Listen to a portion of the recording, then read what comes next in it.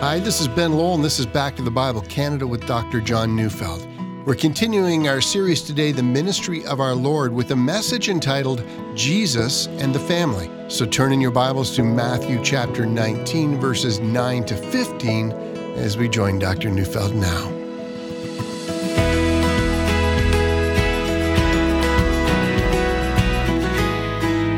The term lifestyle, well, that's been a part of our vocabulary for a long time now. And it refers to anything from how much you make to how you want to live. When I say it refers to how much you make, I say that I'm mindful of the fact that apparently there's a television program that's entitled Lifestyles of the Rich and Famous. I've never seen it, but I assume it's about massive estates and expensive cars and parties and the elite company you choose to keep. But lifestyle can also refer to whether or not you have a 9-to-5 job or whether you contract your services rather than working 9 to 5, and so to maximize your freedom. Lifestyle can refer to sexual choices. Lifestyle can refer to where you choose to live. See, I once knew a couple who lived 12 months of a year on a boat. It's a lifestyle.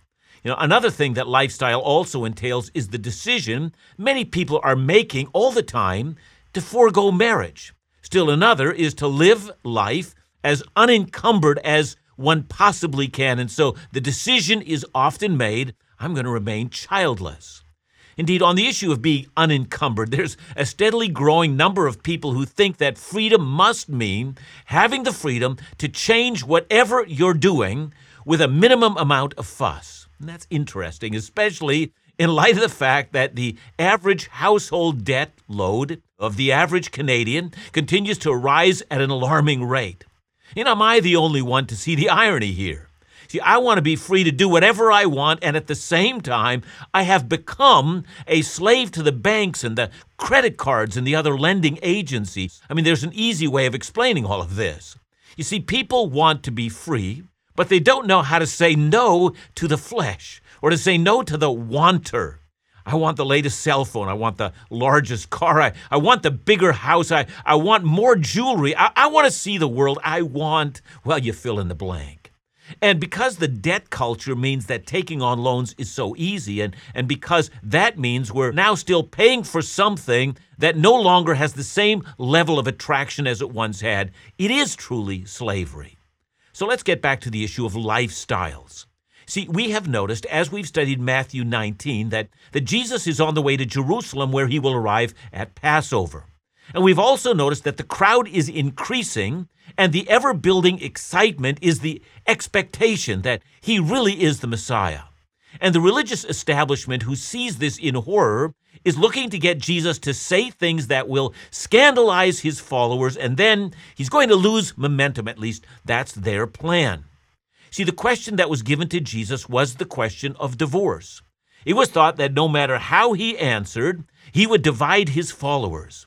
But Jesus seems to have handled that question with remarkable skill by making the answer less about himself and everything about what the scriptures actually teach. Well, crisis was averted, but Jesus is not done. Since the question was about divorce, let's talk about lifestyle. Or let's talk about how to live so as to be pleasing to the Father. And so Jesus begins to talk about the importance of family. So let's pick up where we left off. Notice again Matthew 19, verse 9.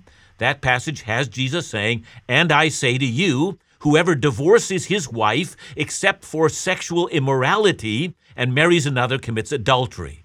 That is to say, Jesus held the highest view of marriage as an institution created by God, not to be dissolved. If a divorce, says Jesus, is obtained for any other reason other than sexual immorality, which of course refers to sexual relations with anyone other than your spouse, and then a new marriage begins, that second marriage begins with adultery. Now, I need to stop at this point and add something from a pastoral perspective. Is Jesus saying that since the second marriage begins with adultery, that he's calling for the ending of the second marriage? And I, for my part, don't think that's what he's doing. You see, I think Jesus is actually saying that, yes, the second marriage begins with adultery, but it doesn't carry on in adultery. Yeah, but someone might say, well, look, if the second marriage begins with adultery, but once you get married, you're not supposed to break up the second marriage. So why not just take the chance, get remarried? Look, I know it's sin, and then after that, just repent, and then you can get on with your second marriage. Well, there's an answer to that. God is not mocked. See, I know of one man who told me exactly that. I'm going to get remarried, he said, and then we'll both repent, and then we're still married, and you have to receive us back because you can't refuse a repentant sinner back into your church. And my response is what it's always been. Don't think you're more clever than God. God is not fooled by your hypocrisy. God is not put into a corner by your scheming. And God knows your heart much better than you do. No one has ever taken God on and then has won the day against him. Do you think you're stronger than he is? See, the other pastoral matter, of course, deals with the matter of adultery within marriage. See, Jesus is not saying that adultery necessitates a divorce, but it does open the door for one. My pastoral counsel to those married people who have come to discover that their spouse has committed adultery, my counsel, slow everything down. Don't rush to the divorce courts, and also don't rush towards reconciliation. Slow everything down to a crawl. What action will the adulterous party now take to ensure that he or she safeguards his or her life so that the desire for adultery is permanently purged from his or her heart? See, in most cases, it is necessary to move apart, where possible, to see if there is a genuine road of humility and a genuine road of hard and accountable repentance. See, when that happens, life can come back from the dead. But if the process is not slowed down, and the offended party simply takes the other one back in a hurry, in most cases, adultery happens again. It's a matter of the flesh. But let's come back to Jesus. He's been making the point that marriage is intended to be permanent, at least permanent in this life. You and your spouse may have, drifted apart over the years. You may have considerable disagreements with each other. You might be disappointed with each other. The passion may be gone. The delight you once found may have faded. The interest in common pursuits may have come to an end. But God has a word for you. You may not leave. You'll have to try again and again and again. You'll have to pray with fervency. You'll have to wait for renewal, but you're not to leave. And truth be told, the statistics bear this out, that by far the majority of couples who hang in there do find joy in the end. It is worth it. Faithfulness is immensely rewarding. Now, that's a lifestyle, and it's shocking to hear our Lord speaking this way. So listen to what the disciples say, Matthew 19:10. The disciples said to him, if such is the case of a man with his wife, it is better not to marry. So it may be that the disciples had been influenced by the famous Rabbi Hillel, who had argued that any grounds for divorce was good enough. But whatever the disciples believed, these men were also realists. Yeah, it's true that marriage ceremonies for the most part are filled with the best of intentions and a deep, unshakable belief that they'll always be happy. But then, of course, real life happens. I know this about marriage and from my own marriage. Marriage has a way of shining the spotlight on all of our most sinful and selfish tendencies. Marriage is made to order two human beings to hurt and disappoint each other deeply. But marriage is also God's marvelous tool in which two people can't get away from each other so that they simply have to hang in there, keep working, keep praying, and watch as God does not permit them to run away. They have to forgive and exercise grace. Well, having said that, the disciples are not wrong. If this is the case, you might want to think about it. You might think it's far better to remain single, and that too is a lifestyle question. And Jesus has an answer to that. That's Matthew 19:11-12. But he said to them, not everyone can receive this saying, but only those to whom it has been given.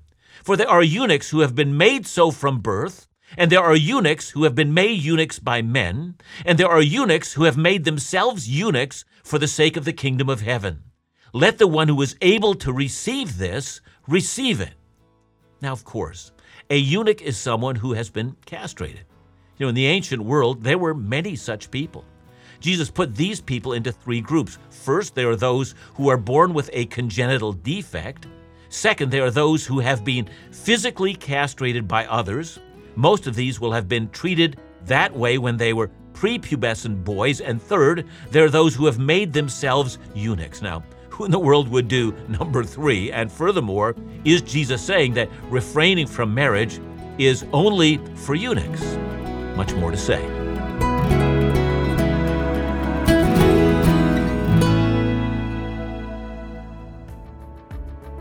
These are challenging days. Many across Canada find themselves in circumstances that they would have never imagined. In times of crisis, we often find ourselves searching for something to place our confidence in. And for many, that means a rediscovery of faith. Maybe you're experiencing this yourself. This is the reason Back to the Bible Canada is steadfastly committed to offering Bible teaching you can trust every day with every medium possible, including this radio program. In short, we're committed to remaining faithful in declaring the trustworthy Bible teaching you've come to expect. Wherever people are searching for God, we want to be there. Your support of all the ministries of Back to the Bible Canada, including Laugh Again and our young adult ministry In Doubt, is essential.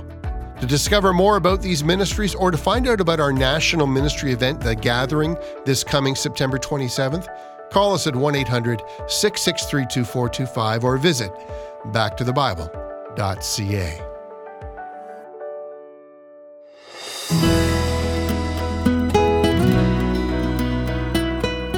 I was not aware that there were eunuchs in our contemporary world until I was shown them while visiting India. I was shocked, and from my vantage point, I would argue, from most people's vantage point, it's cruel and evil. We know that in the year 1599, it was the then Pope Clement VIII who gave the okay for boys to be castrated to sing in the church because their voices wouldn't change. Well, that practice went on for some 280 years until it was finally stopped in 1878. But we also know that in the ancient world that kings would castrate boys, and then, when they became men, they would serve in the harem of the king as, they could be trusted with all those women. We read in Acts chapter 8 about the Ethiopian eunuch, and prior to that, we do read about the practice in the book of Esther. Human cruelty to other humans, it would seem, knows no bound. But it is in this final category that those who have made themselves into eunuchs, and then is added the statement that those who are able to receive it should receive it. Well, how do we understand that? Was Jesus actually commending the practice of self-castration? Well, I don't think that's what Jesus is saying at all. Rather, he's speaking in a figurative sense. You see, what Jesus is saying is that abstinence from marriage is purely voluntary. No one's required to get married. Behind this, of course, is an assumption. Marriage, among other things, is the fulfillment of sexual desire. 1 Corinthians 7 verse 9 says, "But if they cannot exercise self-control, they should marry, for it is better to marry than to burn with passion." That is to say, God has so designed marriage that it is the only place in which sexual passion is to be expressed. Scripture's quite clear. If you find that you can't control your sexual urges, don't let it bother you. Get married.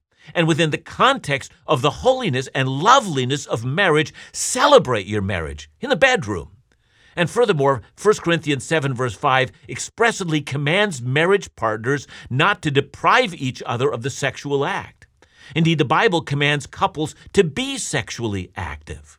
Any marriage partner that deprives the other is acting outside of the will of God. God has designed marriage that sex is intended to be a part of it. Now then, let's get back to Jesus' statement about those who make themselves eunuchs. He means not that there are those who castrate themselves, but he means there are those who freely choose to remain single and through that will choose to remain celibate. And Jesus is affirming this as a legitimate and blessed choice. And why shouldn't he? Jesus himself was celibate. Paul, it would seem that his wife had either died or left him, and had also decided that he would remain celibate. I know a great many godly people who have made that choice. It's a legitimate lifestyle choice. But we also notice that Jesus says they do it for the sake of the kingdom of heaven. See, the reason should be obvious. Marriage takes a great deal of time and effort. Marriage most often results in children. Let me give you a little bit of information about children. 1, they're cute. 2, they will take every selfish inclination in your life and stamp it out of you, and they'll demand a great deal. It's not a very hard thing to understand. I mean, keep having sex, and one day you may just find out that your kids are living in your house. They're going to eat your food, and they're going to demand to be clothed and educated and demand your attention. It's a lifestyle issue, one that God approves of. And there will be those, for the sake of the kingdom, who will devote themselves to uninterrupted ministry. They won't have to call their spouses and say, they're out ministering at all hours of the night. Indeed, they can burn the candle at both ends, and God smiles and approves. See, I don't think the Apostle Paul would have accomplished what he did had he been married. Well, very good, says Jesus. The one who can receive this, let him receive it. But if it is not a life you want, you've not sinned. And so after having said this, it should not surprise us now to see what happens next. Matthew 19:13-15 says, Then children were brought to him, that he might lay his hands on them and pray. The disciples rebuked the people, but Jesus said, Let the little children come to me, and do not hinder them, for to such belongs the kingdom of heaven. And he laid his hands on them and went away. See, the people that heard Jesus got it immediately. The normal way in which most people will live is in marriage. And that will mean children, because in that day, there was no such thing as birth control. Marriage plus sex means kids, rugrats, little squirming things. And the smile of God is on all of that. And immediately parents started bringing children to Jesus so that he might lay his hands on them and bless them. Now, that's to be expected. Historically, the Jewish people had a great love for children. Psalm 127 verse 3 says, Behold, children are a heritage from the Lord, the fruit of the womb a reward. And Deuteronomy 11:18-19 says, You shall therefore lay up these words of mine in your heart and in your soul, and you shall bind them as a sign on your hand, and they shall be as frontlets between your eyes. You shall teach them to your children, talking of them when you are sitting in your house, and when you're walking by the way, and when you lie down, and when you rise up. I've been to the Western Wall, or what some people wrongly call the Wailing Wall in Jerusalem, on a number of occasions. On several of those occasions, I have observed a Jewish father come to the wall with his sons in tow. He has the Hebrew Scriptures with him, and as he's there, he has his sons read from the Scripture, and then he explains the Scripture to them. All around the place, other fathers are doing just the same. See, I strongly suspect something very similar is going on the female side of things at the wall. And the point is, the Hebrew families were trained to love their children, as well as to train their children in the things of God, and to do it purposefully and deliberately and see it as a divine task. I'm going to throw in a word here, something that I suspect I'm going to get some criticism, but well, here goes. I've long wondered why we are so ready to dismiss our children for children's church during the preaching of the word. Look, I'm not talking about small children, but older children. See, I know personally, and I've met a few adults who have told me that they still remember what I preached when they were little kids. And they actually remembered quite a bit. See, if truth were told, I think a lot of parents are afraid that, their kids aren't going to sit still, or they're going to make unwanted noises, and they're going to cause distraction. But I do know this. It's not reasonable to think that kids who have never sat under the preaching of the word are suddenly going to gain an appetite for it as adults. It's far more reasonable to assume that we have trained them not to be under the preaching of the word. So I'm just saying, don't write me nasty emails, okay? If you disagree with me, that's fine. But I want you to think about these things. Well, at any rate, for reasons I've never fully understood, given all the Old Testament says about the importance of children and the place of children, the disciples suddenly find them to be an annoyance and couldn't imagine that Jesus wanted to be bothered with them. And so the disciples rebuked the parents. You have to imagine them saying, This isn't good. Don't bother Jesus with Johnny and Susie, please. See, there are people who find children an imposition. If that's you, you need revival. Not you might need revival. You do need revival. There are people who say, my cat or dog is my child. Well, great. I hope that Rover comes to visit you in the old folks' home or cares for you when you're too feeble.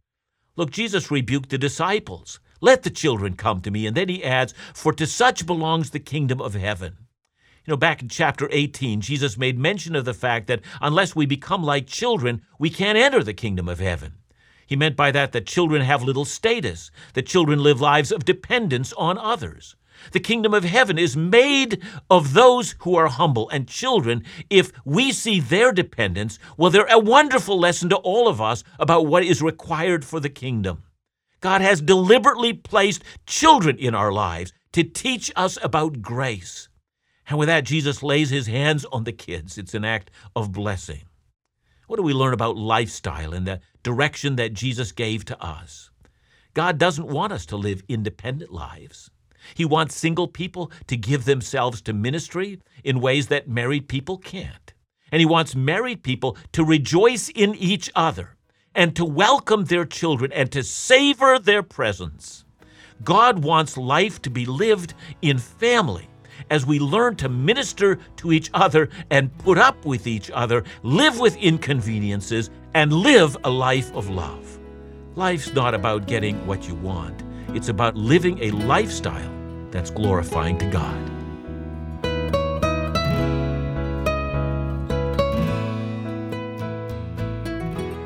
Thanks, John. Recently I heard a conversation about the devolving significance of the traditional family. John, can I ask you, has the family really lost its value in contemporary society? Well, I think in the minds of some it certainly has, but we have to remember that it's going to be replaced by something. And the crazy thing and the tragic thing is that in the minds of many people it's replaced by the state. The family is designed by God to restrain evil. I'm going to say even discipline in the family is to teach little children that there are consequences for their actions. God has designed the family to be the discipler of the next generation. But if the family falls apart and becomes chaotic, then the lives of the next generation becomes chaotic, and then that's all that's left to us is then go to the backstop of the state. And the state never is loving and family-like. The state is always warlike and throws people into prison, all that kind of stuff. But see, when the family breaks down, the culture as a whole breaks down. And so the family is still as important as it's ever been. That's what I'm trying to say. Thanks so much, John. Remember to join us again tomorrow as we continue our series, The Ministry of Our Lord, right here on Back to the Bible Canada, Bible teaching you can trust.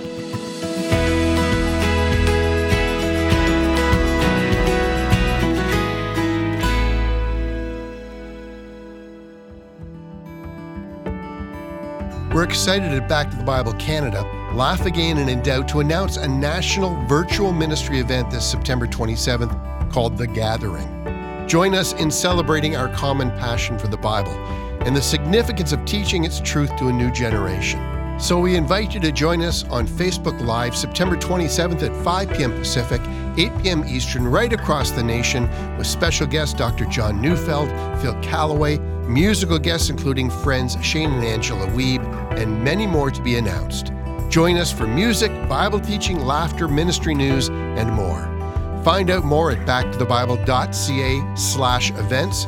Visit the Back to the Bible Canada Facebook page or call us at 1-800-663-2425. Join us Sunday, September 27th for The Gathering.